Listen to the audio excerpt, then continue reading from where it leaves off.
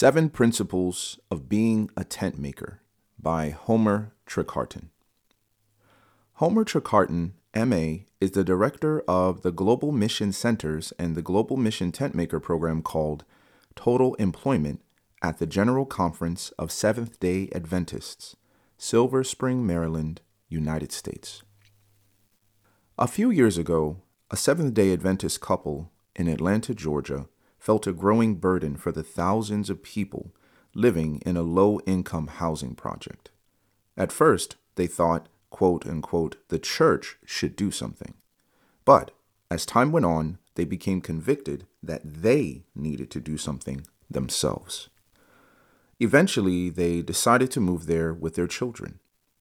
But as they began to make plans, they discovered they earned too much money to live in that government-subsidized housing community. So they quit their good-paying jobs and took lower-paying positions, sold their nice middle-class house, and moved into the projects. Now that is real sacrifice. They began visiting their new neighbors, organizing community cookouts and arranging games and activities for the neighborhood kids. They were tent makers. What are tent makers? The term refers to the Apostle Paul's practice of making tents to support himself while being a circuit evangelist. So, in short, a tent maker is someone who moves into a difficult area for the purpose of mission but does not work for the church. Their work for a quote-unquote secular employer provides for their living needs and gives them access to people they normally would otherwise not be able to touch. We desperately need tent makers, thousands of them all around the world. If we have to rely on church-employed workers, we will never finish the work.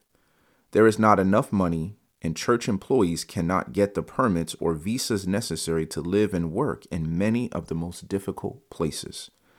We need dedicated professionals who creatively find jobs outside the church in those challenging areas. In some parts of the world, we are talking about whole countries that only tent makers can enter. In other places, it is large cities. In highly developed countries, we have towns and villages, high-rise apartment blocks, expensive gated communities, and slums that need to know about God's love. There are thousands of massive businesses around the world without even one Christian working in them. We need to change our perspective and start finding out where members are not living and working. Then we need to begin to intentionally increase the number of dedicated members moving into those unentered countries, cities, communities, and businesses. And most of them will have to be tent makers. Let's look at 7 tent maker principles from the life of Paul.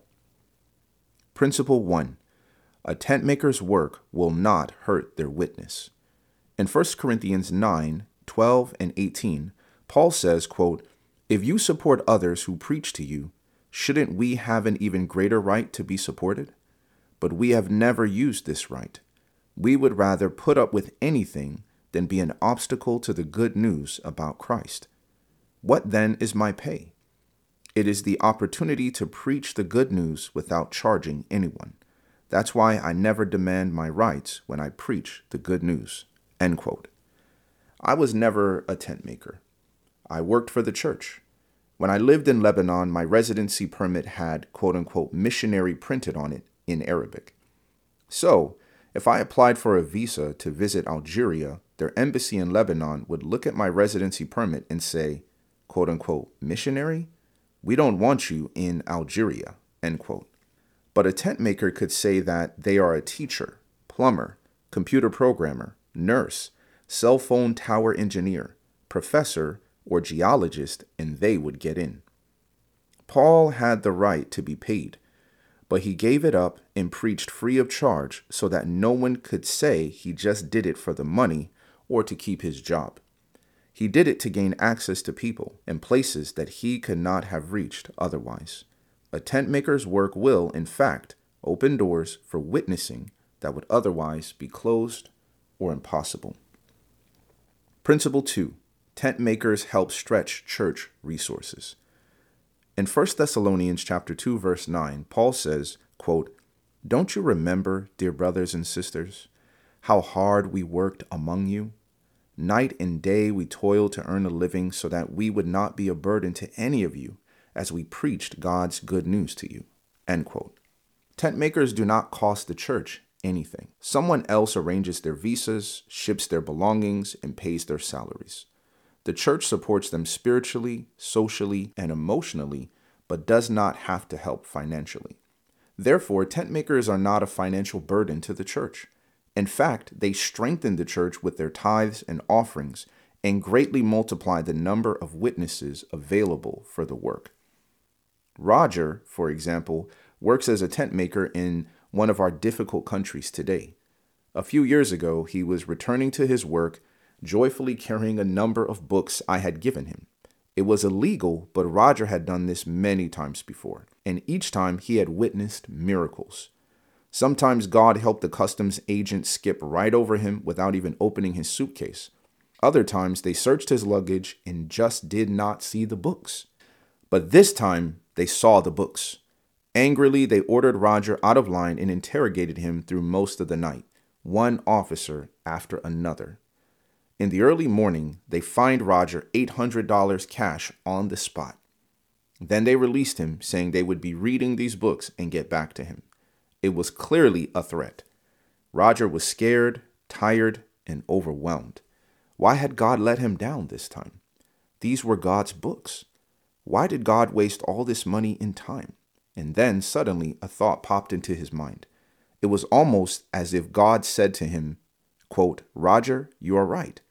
These are my books, and the money is mine, and you are mine, and so are those CID officers." End quote. As Roger told me about it later, he was rejoicing again. "Think of it, Pastor," he said. "For years, I would gladly have paid for a chance to give books to government officials. And now several of them have heard my testimony and been assigned to read our books. And it cost me only $800. End quote. Roger was and still is a tent maker.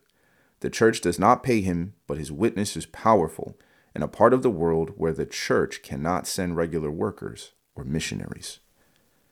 Principle 3.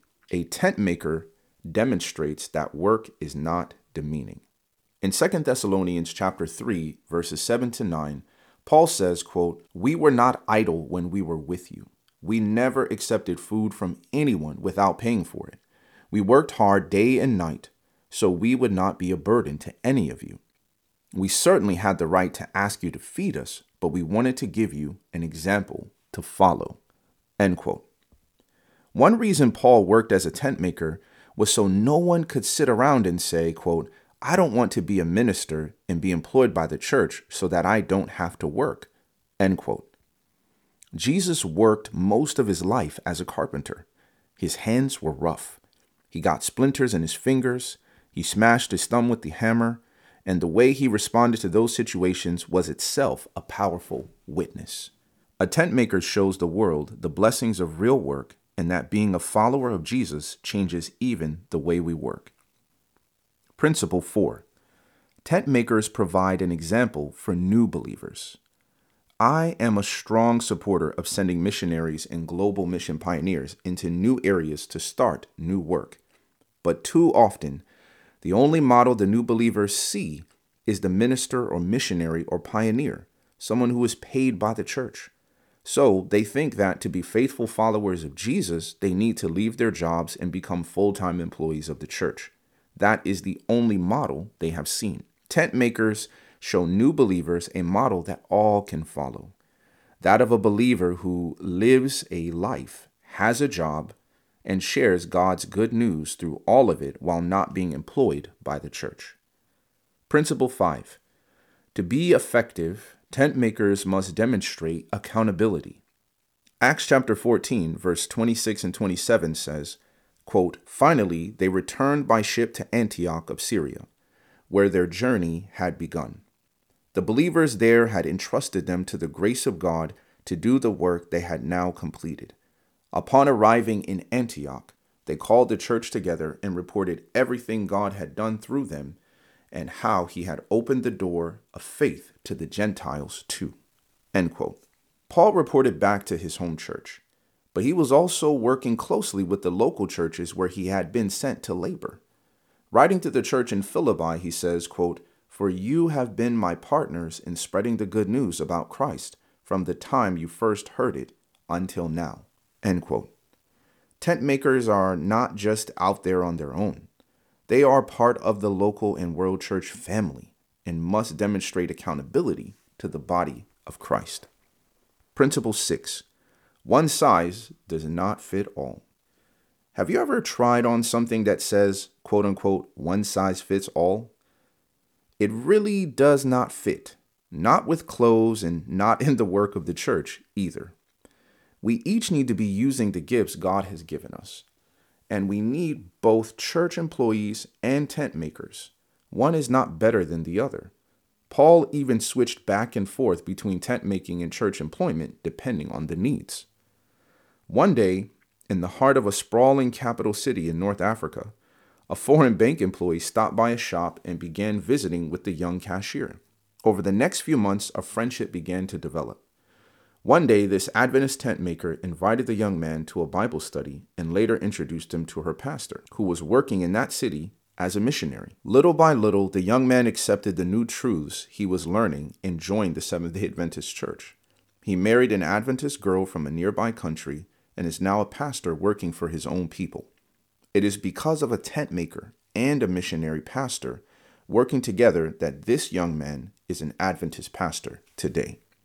Not everyone should be a tent maker, and not everyone should be a church worker. We need both working together. Principle 7. Being a tent maker is not always safe and easy work. In 2 Corinthians 11, Paul gives quite an overwhelming list of things he endured, including jail, whippings, being stoned, facing hunger and thirst, and even being without enough clothes. Does that make you want to be a tent maker? People often do amazing things for money and fame, but tent makers may not get much of either. Many times, no one notices what has been accomplished. Often, tent makers do not even get to see that they are making a difference, but in heaven, the results will be clearly seen. Whom shall I send? Not only can tent makers go where church workers often cannot, but also when the church is shut down and the leaders imprisoned or killed, tent makers are often able to continue their work. I believe we are seeing the beginning of a mighty tent maker movement that will sweep through the world and help complete the spread of the gospel so that Jesus can come.